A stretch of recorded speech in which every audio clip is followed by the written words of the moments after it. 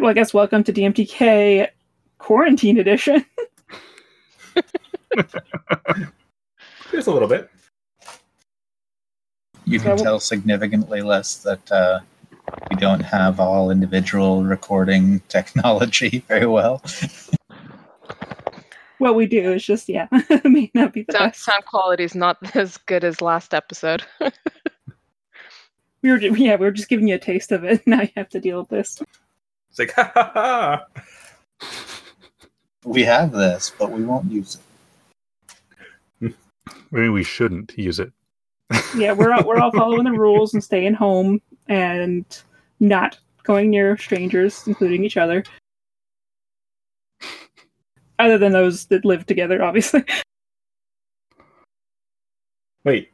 How many strangers do you live with? What's the plan today, Kayla? I think what we could do is start off doing a review of Star Wars, and then we'll go into asking you a bunch of questions about how we totally fucked everything up. Sounds good.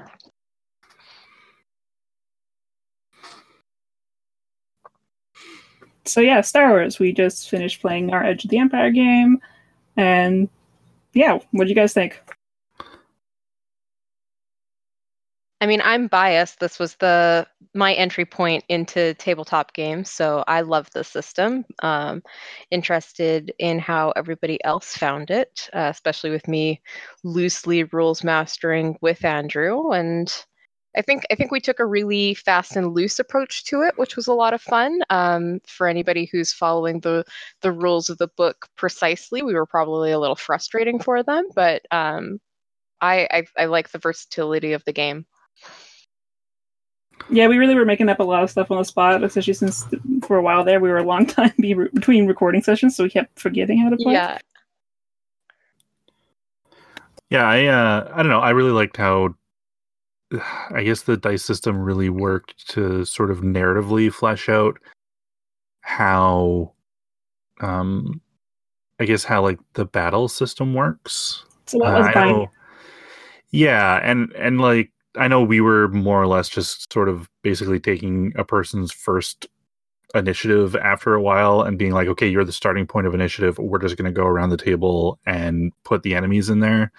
But I appreciate that initiative is basically just, okay, the enemies get turns, the PCs get turns, and however, and like when people have an idea for a move, you can kind of jump into that PC slot and use it. It's something that I'm trying to adapt to our Chef's Night game, and it was kind of it worked out pretty well, I think, the last time we were in a battle and we used it. So yeah, I honestly enjoyed the dice pool compared to like just roll 20 and a target number. It's kind of like this collaborative role between you and the DM and different scenarios that are happening. Yeah, it feels more interactive in that way. Like, I really appreciate the combat because of that. Just, yeah, it's a lot less just, I go, you go, I go, you go. Yeah, it actually feels opposed. You can hold how hard the check is in your hand when you're rolling. Yeah, definitely. And like Nathan said, I really appreciate the fluid initiative because, yeah, it allowed for things to be a lot more dynamic and like things would be more like in a real fight. Mm-hmm. I consistently found what the symbols meant confusing, but I like the idea behind dice pool. I found the symbols on those specific dice to be a little confusing in terms of just like the hierarchy of like what they meant. And that might have been, helped by the fact if we actually played a lot more frequently than we did during that game. Definitely. But that was my only real, I don't even want to call it an issue, but just point of confusion for me was, I think just visually they could have been, because there were certain ones that were like, well, this is good, but it's not as good as the other symbol. And the symbols to me looked like they were equally good. Like they both, like one of them was like an explosion-y kind of symbol. And I'm like, oh, that must be good. But it wasn't as good as the like I can't even remember what they looked like. The Triumph was like a sword and a thing with wings, and yeah, so that caught me up a bit. But I do like the idea, like you say, of just having a mitt full of dice, meaning, this is better for me, but there's a mitt full of bad dice, so it's a harder thing as well. I think that was really satisfying, more so than just I'm adding a modifier to a D20. Yeah, it has this element of risk to it, which is cool. Yeah, and the red dice, the DM being able to upgrade that difficulty and showing that there's actually a sense of danger and a potential to be significantly harmed is really neat too. You don't get that with the D20. I, from a DM point of view, was really into the force die, or the trade that you have to do between good and bad fate. Because when I cashed them all in after you guys were like, "Oh, we need this to work," that was a little bit different than I was expecting it to go. So it just provides more flexibility, because then you can say like, "Oh yeah, no, we actually did this," to both sides. It gives the DM some more tools to mess with us and gives us some opportunities to mess with the DM. Yeah, and it builds in a way to retcon that isn't really built into to D&D, where that's sort of like a comfortability that you have to come to with your table as to how much are you going to allow retcons, whereas this builds in a mechanism for that. Mm-hmm. Yeah, definitely kind of got a feeling like a Blaze in the Dark with that, being able to say this is what we did for prep, and that I thought that was cool. Yeah, and I don't know if anyone else took any of the specialty skills that were sort of available to us in like the supplement books that we had, but they tie in really well to actually like utilizing those force, like the light and dark pips, especially with like playing as the technician. The specialty that I took after clearing my talent tree was being able to use 2 of those pips and re-roll 3 die basically in a pool, which came in handy for us a couple times. Like I didn't use it as much as I thought I was going to, but there was a couple times that it really helped out. So it was kind of neat being able to have those skills that really tie into actually utilizing those pips as well. Yeah, and there's a really cool talent tree that uses those pips. It's a character that I played in a different campaign, but once you get to the bottom of that tree, you can use 1 or 2 of those pips to bring somebody back from the dead. Oh wow! Yeah. It's unfortunate that Fantasy Flight Games was like, "Nah, we're done," because that was a really fun system. So, yeah, it provided something that was really unique that a lot of other systems don't offer. A lot of stuff is very similar with just a D20 system style like D&D, where this is entirely different. So some good news on the Fantasy Flight front with their RPGs. They actually moved their whole RPG section over to their European distributors, so they will still be continuing to publish them under a different name. So we're still going to get all that really good stuff. And that was just kind of recently announced, I think. Probably just before quarantine. But yeah, so we'll still be getting like Star Wars things, Legend of the Five Rings, all of those other things that, we kind of have on the list and we haven't yet got a hold of. So yeah. Still publishing or still creating new content for? I think probably a little bit of both. Okay, good. So yeah. Nice. I like the skill tree style, and I know that, like, the comparisons are always D&D, but they're kind of the ones that started this whole thing off 40 or 50 years ago, so it's a fair comparison, I think. I like the tree. I like it as a player option kind of thing, being able to kind of diverge. Like, it reminds me of some of the video game RPGs that I've preferred over the years, rather than. I mean, it sort of takes a tree-like structure in D&D, but it feels a little bit more prescribed. Like you have to go through these levels, and then you get a choice every 3 or 4 levels of a thing.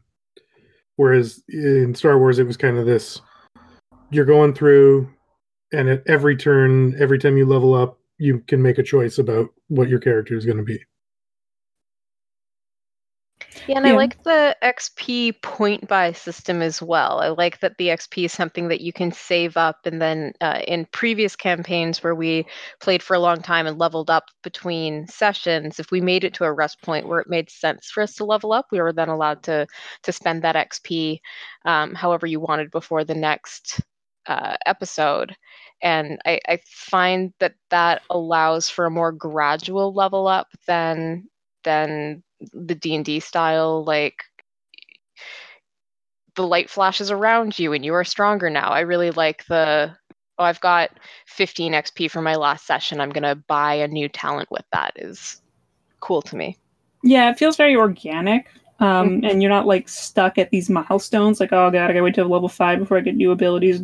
It's completely up to you how you want to spend that.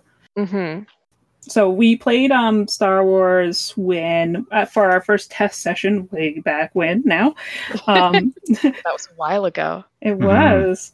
Like it's, I guess, almost 2 years now, probably. Yeah. Wow. Jesus. Yeah, so we played the starter kit, and Amanda did the DM that was DMing for us. And obviously, we only played for a couple hours, and I remember enjoying it, but I was like, I wasn't certain how I really felt about it. But having this opportunity to play it a lot more, I definitely appreciate the different aspects that it brings for storytelling and just organic growth and stuff. I think it's a really different experience, and something that the tabletop community needs. Yeah, it can be an overwhelming one to learn for a one-shot. I would definitely recommend planning to do a longer campaign if you're going to pick this one up, just because with the rule set and the dice and everything, like it's a bit of an onboarding process, but it definitely has good payoff for a long-running campaign. For sure, yeah, and it's something you want to actually invest time in. And in it because it's an established IP.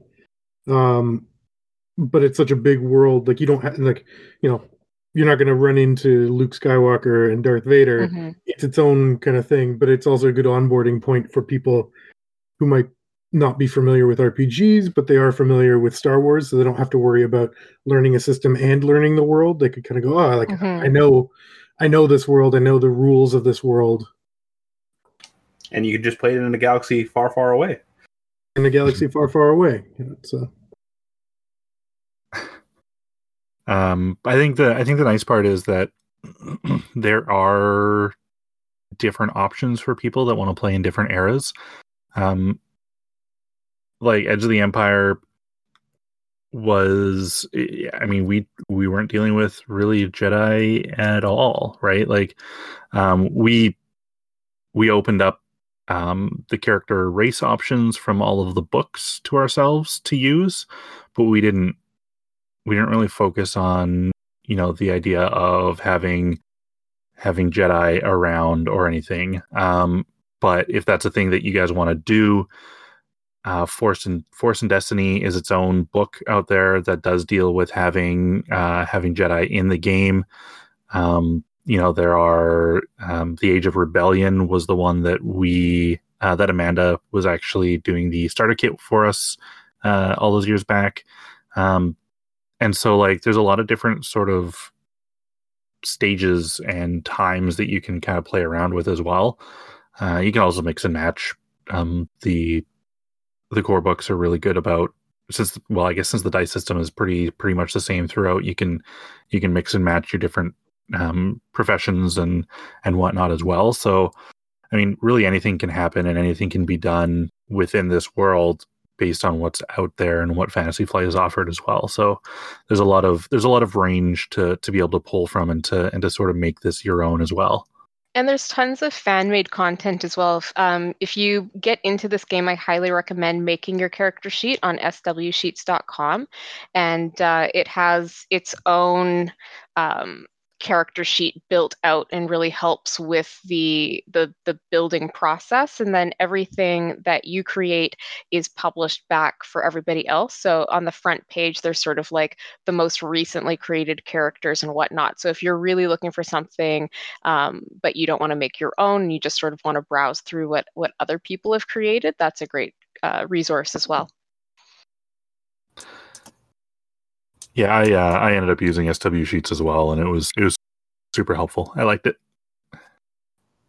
The great thing about the system is that it's super modular. You can just like plug and play pieces as you want them, and like you could play with all three of the different books, the subsystems, if you really wanted to, or you could decide to not play with any of them, and that's really cool. And even like if you want to play the same class as somebody, it's really easy to customize your character to be entirely different. Like both Amanda and I were playing bounty hunters, and it was a completely different feel. Mm-hmm. I think that just goes back to what Jeff was saying about the sort of the skill trees. Effectively, you get that variety between it. If you compare it to like 5e, where you have this is your progression. Sure, you can subtype, but that's about it.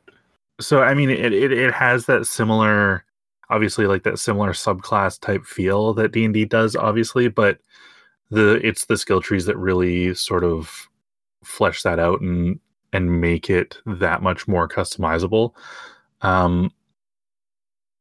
I think the cool part is that I think some classes, I don't know if all, I didn't really kind of get too deep into that, but Amanda, I think you were mentioning that once we sort of make our way through a single skill tree, we can start dipping into another one if we have enough experience. You don't even have to wait until you get all the way through the skill tree. You could open up 2 or 3 at the beginning. It's just like there is that buy-in cost to open the tree, and then before you get going in it. So you do need to have enough XP to open the tree and then get what you want out of it. But you can start cross-training almost immediately.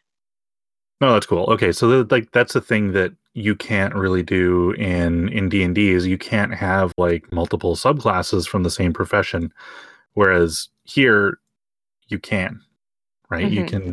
You can pull from that tree and you can really kind of almost build your own sub profession instead of just sticking to a single tree, which is really cool. It always seemed a little weird to me in D&D how you could, if you're a fighter, you could take a few levels of wizard, but you can't have 2 subclasses of fighter. Like you can't multi-class the same class and get, some of the, and I guess it represents, going through the specialization. But if I just wanted to go through and do the first 3 levels of fighter again and be a fighter/fighter, like why isn't that an option? So yeah, I guess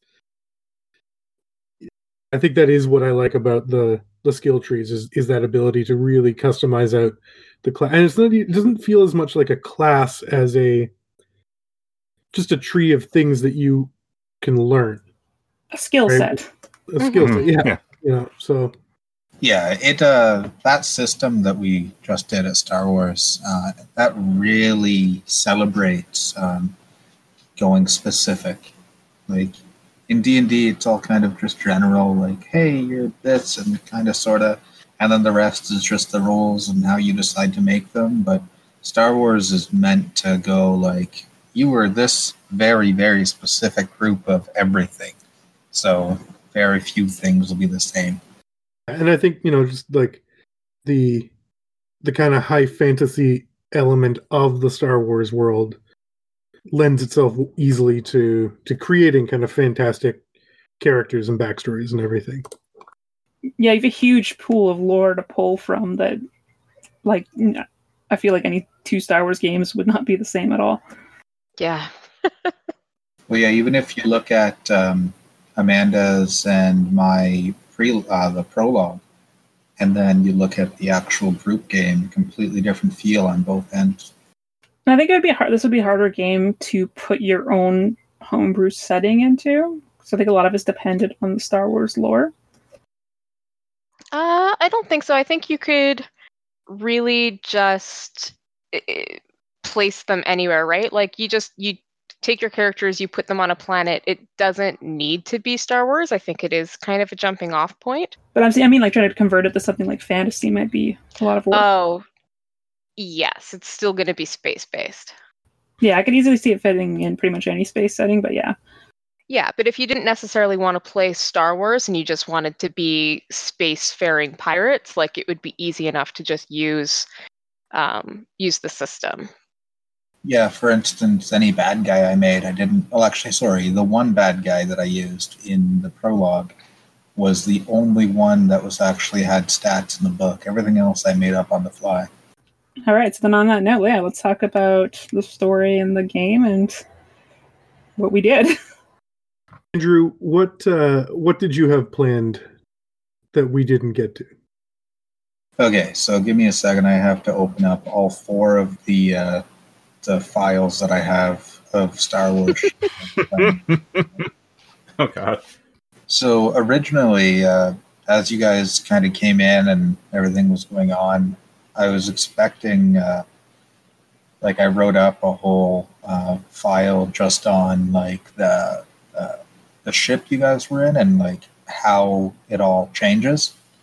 And went completely off the wall the moment that somebody decided to, I think, punch the captain or something when they were in his room, and then he came in and they were just like, nope. Yep.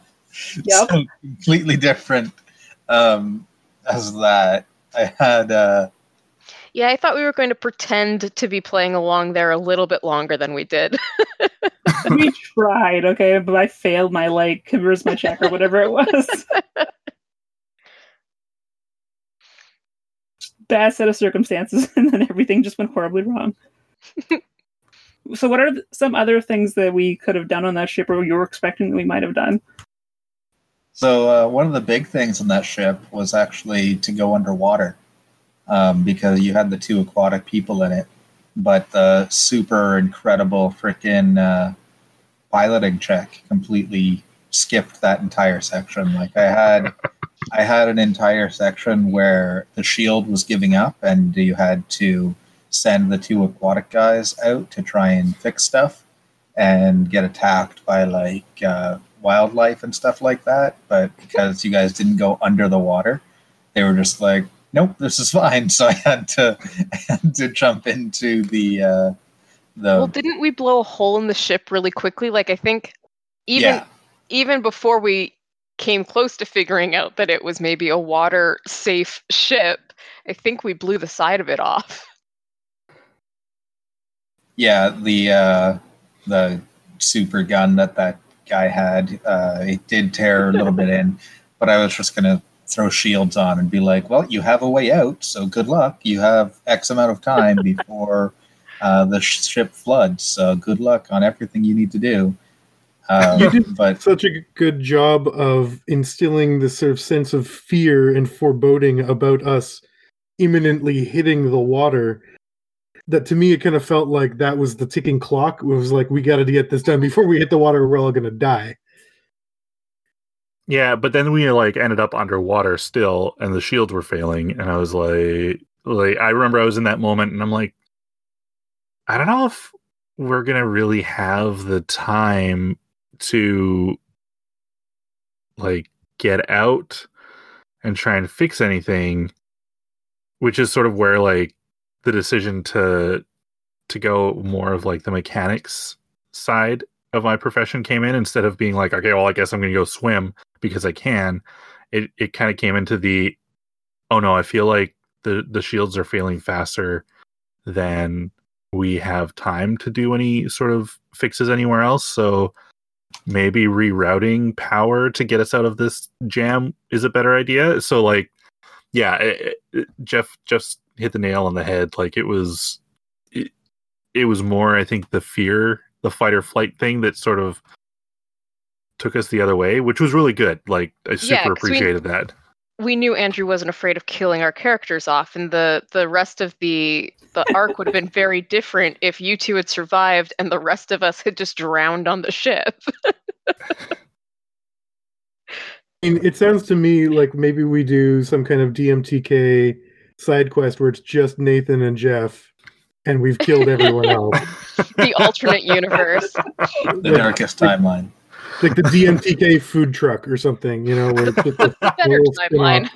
Yeah. So, what were some of the water creatures that you were going to attack us with? It was mostly going to be like stingrays and stuff like that, of just like weird looking monsters. But I really had wanted to push that whole like mind flayers are coming kind of thing from the beginning of the from the arc there. So I was going to have like a couple octopus things just run as soon as you can. I was going to show off like a ship that was a nautiloid, but like broken because you guys went into the water. But that didn't work as well as I was expecting it to. Another thing, actually, that was a big deal with this was I was expecting you guys to have this ship afterwards. I had the stats for it. I had everything ready to go for when you had it. And when I wrote it in, I was like, okay, well, this will be their ship, and then they can figure stuff out. And then such a generous DM. As usual, we destroy everything. And then we cut it in half. You probably will have noticed if you read into like if you were listening to us that a couple times I was just like okay.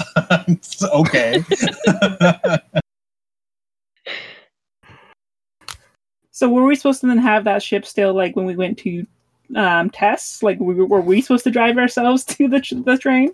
Yeah, I was 100% expecting you guys to have that ship because you had the two pilots that were really good at being pilots. So I was like, I'll give them a ship right away. And then I guess then we had to call an Uber. Yeah, the way the dice ended up, it was just like, yeah, bad shit went down. So I had to be like, okay, it looks like we tore into the ceiling. Now, did you have plans to bring Karen into this game at all, or was you just obviously made that up with the mouse droid? That was completely improv. I had no plans to bring Karen in. I was not expecting him to be anywhere except for like he's just an NPC that I can throw in and be like, I understand what's going on. Do this, hurry. But I was actually expecting you guys to deal with the Black Suns a lot more. Like in my notes here, it was I had Vigo Lanoy as the leader of the Black Suns, and like I wanted to have interactions with him, with you guys, if you had the ship, and at one point there was supposed to be a hologram, like that wrist thing that you saw in Attack of the Clones or whatever that one is, where it shows a little hologram on your wrist, and that was going to be Vigo on our monk who was a Black Suns person. But unfortunately, it just got swept under the rug. Where would we have encountered them? Originally, it was supposed to be to prep the train heist a little bit more, because I wanted to make the train heist like a big deal, but at the same time, the goal was to be like, yeah, you get the train heist, you get the thing, and then you have the codes to get the hell out of the planet as the nautiloids are coming. And then you guys could have been in space and done whatever you wanted, but it didn't work too well. The Black Suns was pretty much specifically meant to be, oh yeah, the Empire is not going to go after you, but these guys kind of want their ship back. I see. What's left of it anyway? They can't tell us where we're going now, so. Yeah, exactly. Yeah, and so then in the train heist where we completely drop stealth within 5 seconds. Actually, I kind of was expecting the no stealth approach, but I was expecting more along the lines of you guys were going, because I made a lot of droids. I made so many droids to make it like I had a plan of it, and I went on Reddit. I was like double checking with people, and all those killer droids were. I was planning on the two pilots to stay in their ship and fight them as you guys dropped into the train and did a bunch of stuff to kind of fight your way up, like because the monk the martial artist being in a enclosed space is just like laughing. And I had so many different options ready to go. Like originally, you were supposed to, a couple of you guys with guns were supposed to be fighting on the roof, while the monk was there with the martial artist was inside just kicking ass. Like I had this entire like script almost written in my head, being like, yeah, that's what I'll probably do.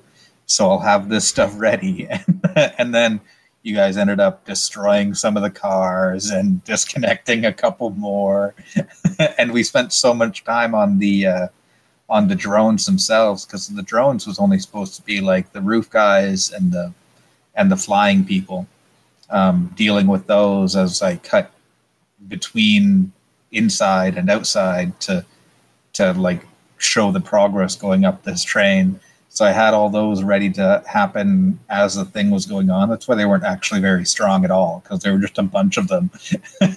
But well, it's interesting, because I think this plays into like how terrified we are of you as a GM. Again, there were so many of them, and I have it so ingrained in me from D&D that you just don't split the party, that the idea of leaving a couple people up top to deal with that many droids while a few of us go in to deal with whatever unknown horror is awaiting us within was just like unthinkable.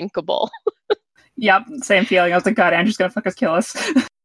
I wasn't so against the idea of splitting the party. I just didn't think, like even from an in-character standpoint, it didn't seem like there was enough time to swoop in and kind of drop people off without incurring some sort of like major risk.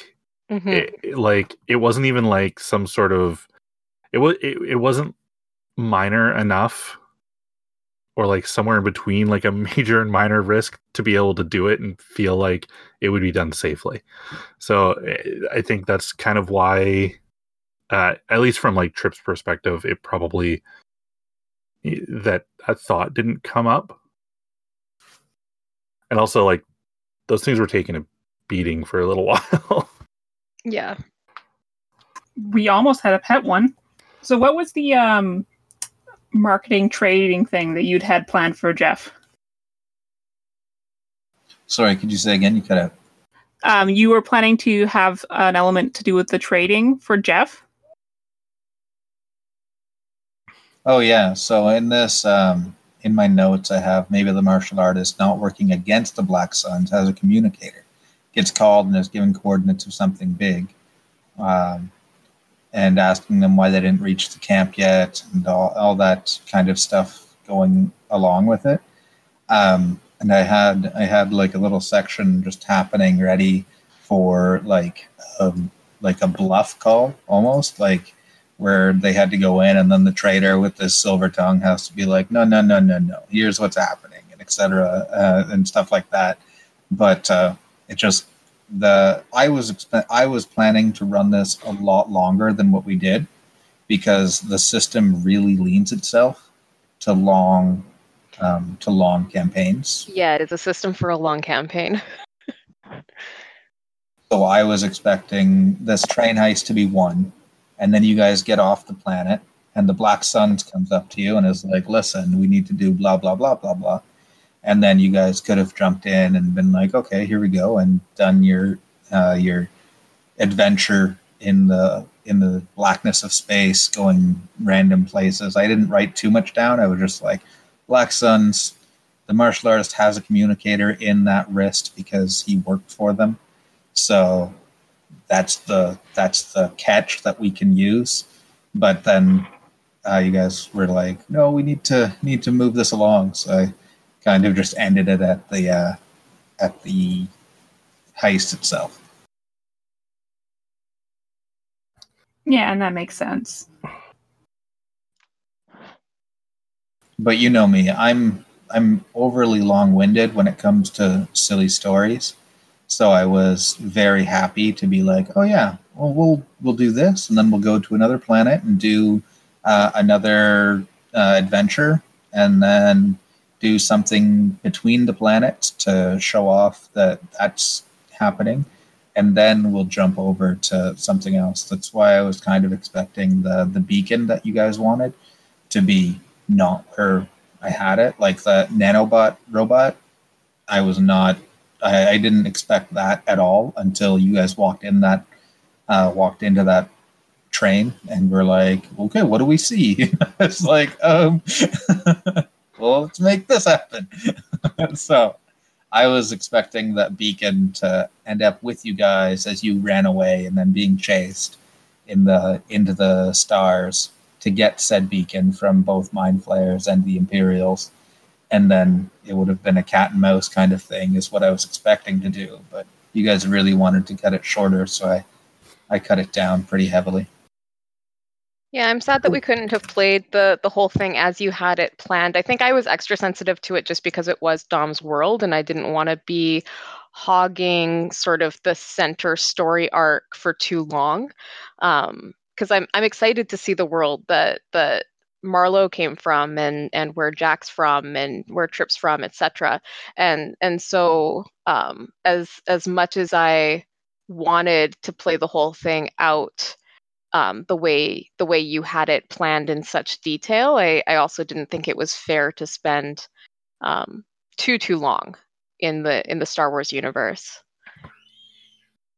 It only seems, I think it only seems a long time because we had the 2 sessions of our prologue, and then we had the 3 or 4 sessions in the group, as opposed to, and you were the first one that we went to. We didn't have a home world from anyone else yet. And for each character, I kind of wanted to do like a big damn adventure. And then it would have, but if you guys, I've noticed that you guys have been like lightly suggesting, hey, hurry the hell up. So I've been slowly pulling back and being like, okay, what can I condense to make it just entertaining? It's the hardest part of DMing, right? Is you get so many ideas and there's so many options, then you have to figure out how to reel it in. Especially in a situation like DMTK where our goal is to jump to system to system to system. I think our first season where we were in the D&D world, that to me feels like the right length of each system that we give, because then it gives each system a long time to see us and move forward. The only problem with, and I agree that's probably the right length to give a system to try it out. It's just we won't get to play any systems if we give each of them that length. And so it's that fine balance between like, how can we cover as many systems as we want? Like we've got a list of 20 or 30 and, at 6 months per system, that's going to take 20 years, literally 20 years to get through all 40 systems at 6 months each, right? So I like playing long multi-year adventures and stuff, but it's a tough sacrifice because I haven't liked saying goodbye to any of the worlds. Like I want to know more, even the Fiasco world. Like I just want to know more about what's going on in that world right now that we're gone. Like, are those people on trial? Like what's happening? There's been a convention, like it's I think we're all definitely part of that same idea of we like long-term stories, we like building to long-term things. Yeah, but it is hard when we are trying to explore all these systems.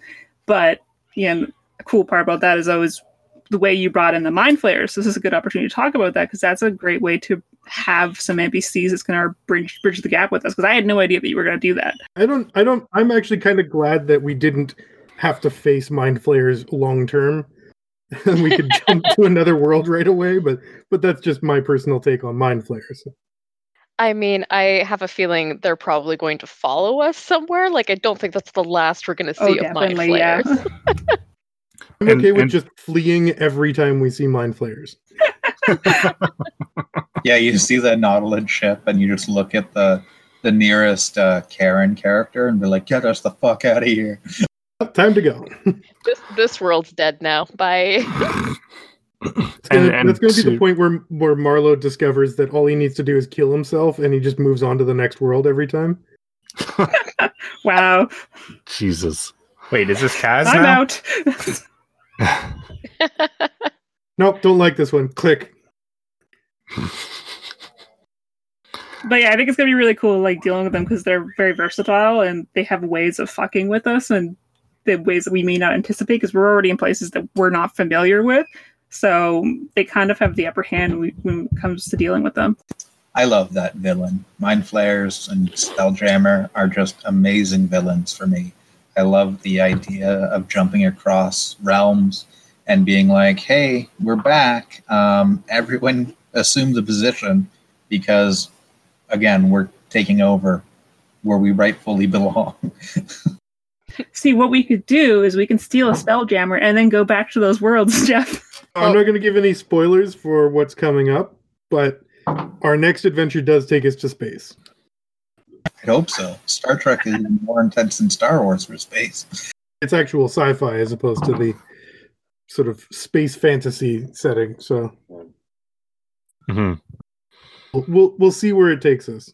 But yeah, it was kind of funny because before either during or just after the prelude with Amanda, because she's a super assassin, I was like, okay, you're the only one that's like going to register the big moves that are happening and you're noticing. So I gave her a quick rundown of like, all right, so this is going to happen and this is going to happen and this is going to happen. And the only reason you know is because, and then I like tapped the stat and I was like, because this is outrageously high of the main character that she made. So she has a couple insights into the overarching story. Well, my character did anyway. Unfortunately, I think I was too dumb to recognize them at the time. Now, were you always planning to kill Tess? Yes, I was told almost immediately after Tess was introduced that she needs to die or I will not join this group. Like she's the goal that I am going to go for. Yeah, unfortunately that needed to happen or else Dom would have stayed home. So she unfortunately needed to go for Dom to continue to adventure with you guys. Makes total sense. Savage. I hope that she was an entertaining character, and I hope her death was given the heaviness, but the immediate kind of like shock as I wanted it to portray. Oh no, the shock value of picking up all the fucking dark side tokens. You're like, yep, cashing these in. Oh, definitely. I was completely shocked. Like, Amanda, did you expect that was happening? I mean, I believe that I told him that Tess had to die, and I know that is true, but it still managed to catch me off guard. So it was really well done. Excellent. I was actually really worried about that situation because I was like, this is going to feel cheap. No, it was really good. I think all our jaws just hit the floor when that happened. None of us were expecting that. Yeah. I wasn't expecting it, but I know Amanda well enough to know that everything that she creates is really sad. So it didn't seem right to have a happy ending that Amanda had any part in creating. Yeah, that's fair. I mean, you could have kept her alive and then like Dom still would have been pulled away, and that would have been like that long-term knife twisting, which would be kind of terrible. But also, I appreciate because Dom's whole driving factor from the moment you guys landed in hell has been to get home. And so I think it was important to get her home and take care of the thing that was anchoring her there in order to not have that be her only motivation going forward. Yeah, that's fair. Yeah. Yeah, I think plus that, in my opinion, was able to give her a reason to be like, what are those purple-faced motherfuckers? And how can they kill all of them? Yeah, she now has a big bad to conquer, to avenge Tessa's death. So she's got a new big adhesive reason to move forward now, and the super assassin has targets. Yeah, exactly. You got a very set of special skills. You'll use it. Pencil with a pencil. Oh, I mean, if you basically hate an entire race, that just make Dom racist. Xenophobic? It's not all foreigners. It's just one particular race. Yeah, I guess it's true. I don't like the turn that this has taken. A new light on Dom. All right, so does anyone have any more questions about Star Wars? And do you have anything else you want to share with us in that regard? How detailed was the train? Like, was there a little, like, Easter egg for us in each car if we'd spent more time, like, actually going through and talking to people? Like, or were we meant to just go through and blow everything up? Actually, there was usually about 3 or 4 things in each car, but I only went up to 11 because I had forgotten how many cars we had in said train. So I was like, 11's a safe number. So, like, for instance, I had a list of 1 to 11, and for instance, number 11, I had it written as temporary barricade is shaken by a sudden gravity tremor. Not a tumor. It's not a tumor. Gravity tumor. And then inside of it, it was supposed to have a recently stolen navigator unit, which would have been able to help if you guys had got into the ship and gone somewhere else. Dated but operational clearance codes, which is just like a bonus little thing.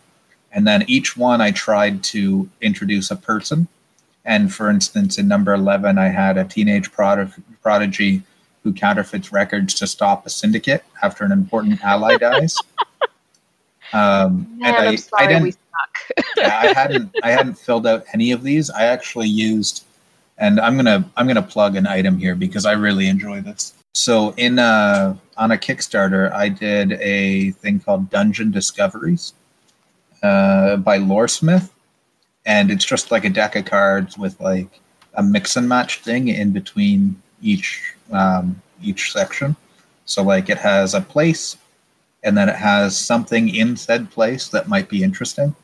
So what I ended up doing for this was from 1 to 11, I went through locations, I went through searches, which is usually that little the nonsense thing, like the operational clearance code.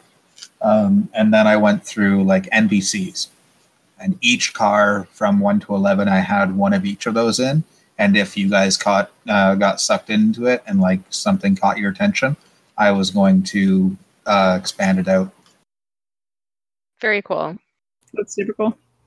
Yeah, that product is super interesting. I really enjoy it, especially because the only reason that I realized that there would be Gith on this train was because I was trying to.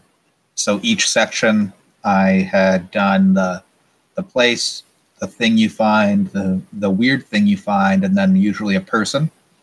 And I was trying to mix them together as I was doing the prep for all of this, to being like, okay, how does this all work together? And then I realized that at one point there was that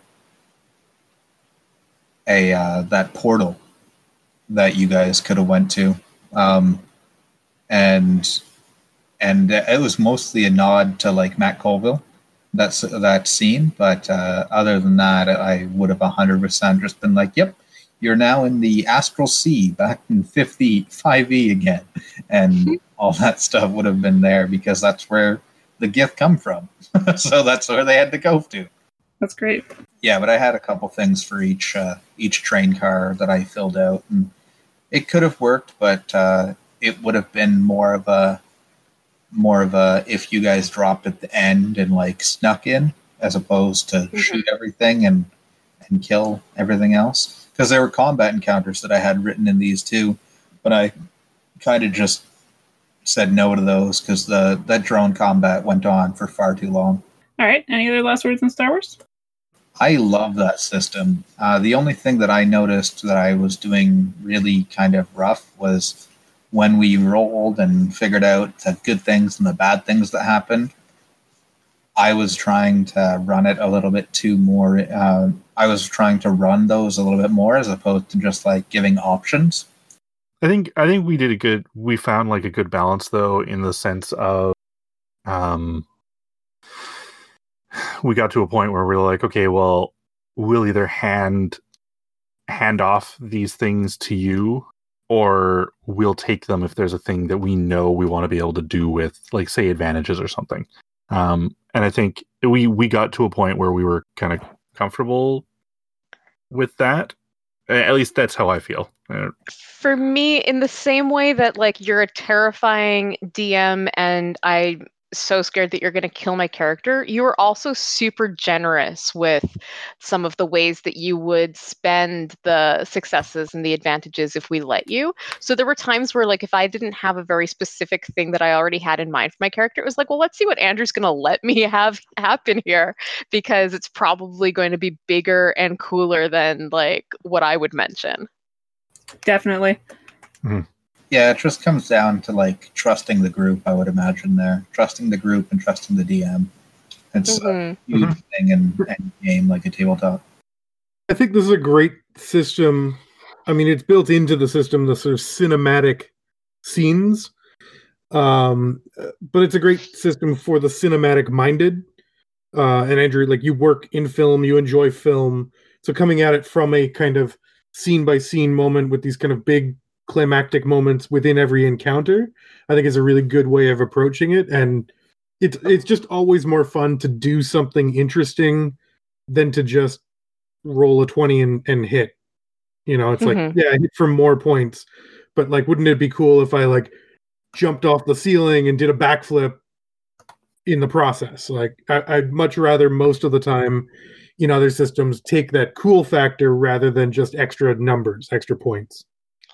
And you weren't afraid of letting us play with big items. Like you let me handle the flamethrower and like fuck some shit up, and that was really cool. And that's something that other DMs would have kept out of the game altogether because it might have been too overpowered or been too big. And so that was really neat. Yeah, hopefully. Like I said, like Jeff was saying, I work in movies, so like it's pretty much in my mind at all times. So Star Wars is a really good system for that kind of situation, but you gotta really trust your group and GM, because if it didn't work that well and you guys were like, can I do the thing I want to do as opposed to like the thing you're saying? Because like if we're doing the thing you're saying, just write a fucking book. Like, so it was really, I think it was a good balance for everyone. I think it would be a painful system to play with kind of a rules lawyery min-max type people. And I mean, I have a bias against those people, but there's nothing inherently wrong with wanting to play that way. It's just not my style. But I think this would be a painful system to do, because there's so much potential if you just let somebody get away with a little bit of something. I don't think it's that it's painful. It's just that the story can be so very cool when you let the rules out a little bit and just play it the way you want to play it. Like any of the rule books, you can absolutely rules lawyer them and play it exactly that way, but you get the cinematic moments when you don't worry too much about how the squad rules play and just say, cool, you took a shot and you hit everybody in that line of stormtroopers, and you let it be big instead of keeping the troops small, because that's how they're built in the system. Yeah, I can agree with that, because the soak and the help is so low in Star Wars that if you were just like, oh yeah, there's 2 stormtroopers and we're using the minion rules, it would be not as as interesting.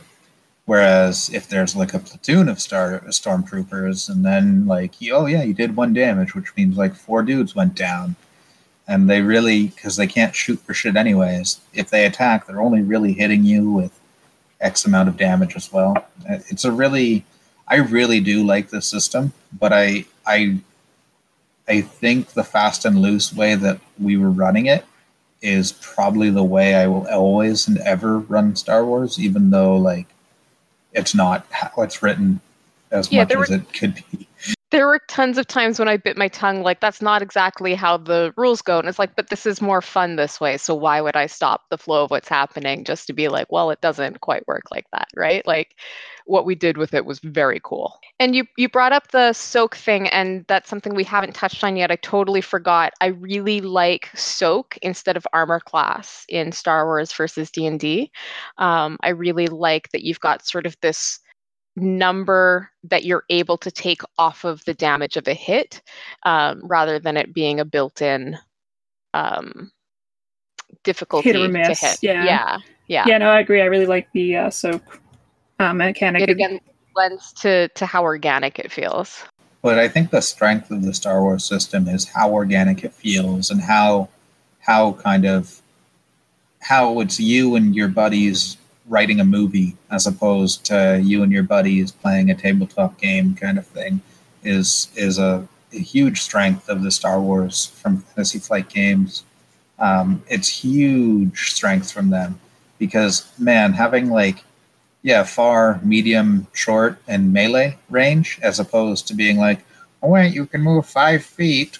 I mean, it really helps in the cinema, in the what of the mind, theater of the mind. That's the word I'm looking for. Like cinema of the mind. It feels a little bit more formal and pretentious. I want to play a game with Andrew where every rule you dictate is in that voice. You can move 5 feet. Well, you hit for 10, but he has 15 health. I'm not okay with this. No. You guys have fun. All right. So we've wrapped up Star Wars now. Our next game is going to be Star Trek, and Jeff will be DMing. Anything you want to give us a hint at or about what that's going to look like?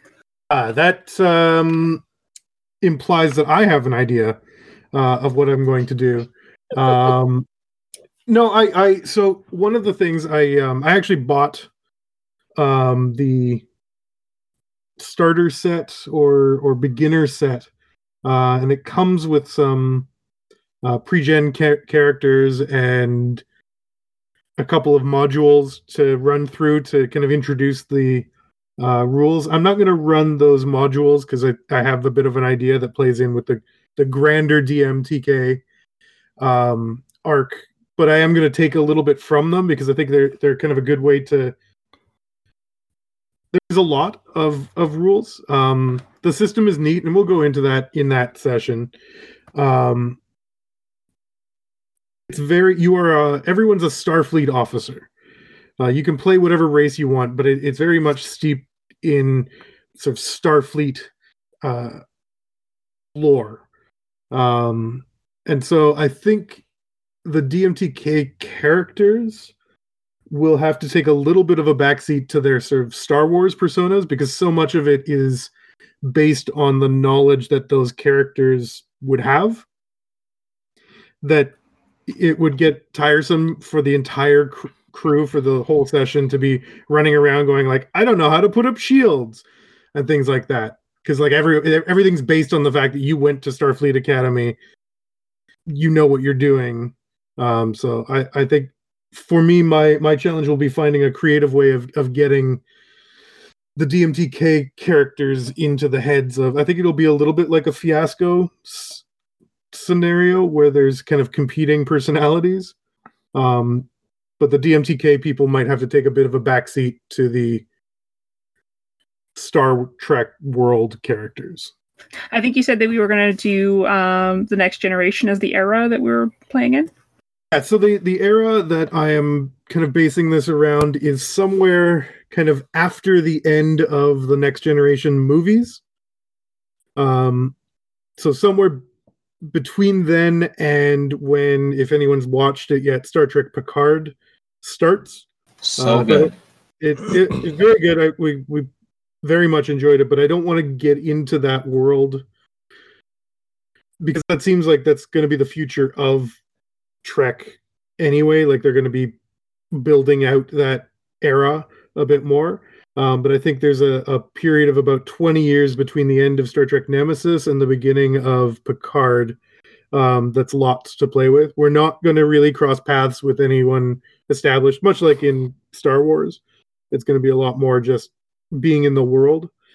So I have a bit of an idea. I want to bring in some of my personal favorite bits. I'm a big Star Trek fan. And we also just recently went through a bit of a greatest hits tour of Next Generation in preparation to watch Star Trek Picard. So I have a pretty good idea kind of story-wise of what I want to do, but I don't have the specifics quite ironed out yet. Nor would I tell you now anyway. But yeah, it's a neat system. It kind of has a bit of a dice pool element to it. It's almost like rolling advantage with X number of dice.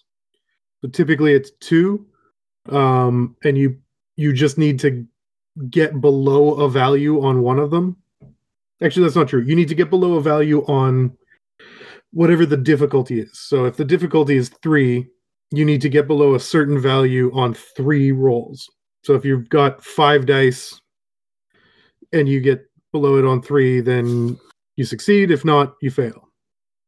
And those numbers are all based on your stats and etc. But the rolling under is, I think, the thing that's going to take the most getting used to for me, because I'm so used to high being the good value. We did that in another system, though. Was that Blades in the Dark where you had to roll under? I think it's End of the World. End of the world. End of the world? Yeah. That's right. Yeah, End of the World. Yeah, I think rolling under on a D6 isn't so hard because there's so many other situations where I've rolled D6s in non-RPG, but the D20, rolling under on a D20 for me is celebrating a 1 is tough.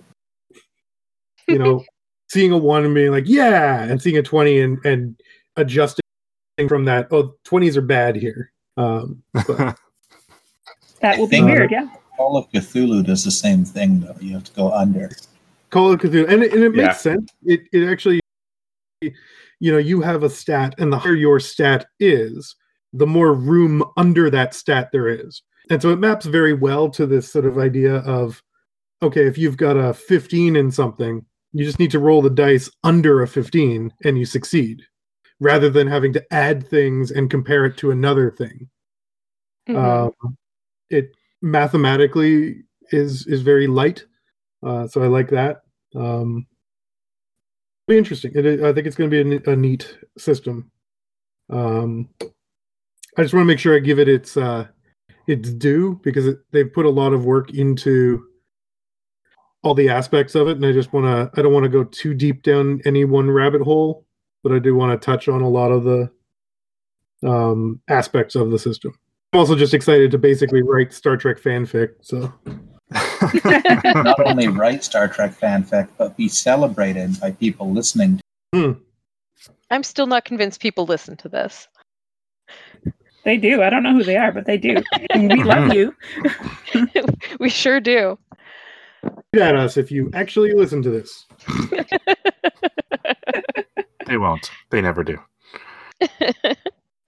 But the downloads are there. The proof is there.